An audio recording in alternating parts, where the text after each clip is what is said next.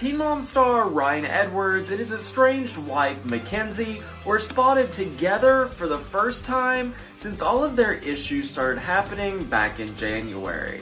The couple were spotted walking together outside of Ryan's halfway house, where he's currently staying after completing rehab. I just think my favorite part of the whole thing is Ryan was wearing a shirt that says freedom just after getting out of jail and rehab. A source said that Ryan and Mackenzie did several laps around a public sidewalk near where Ryan is staying.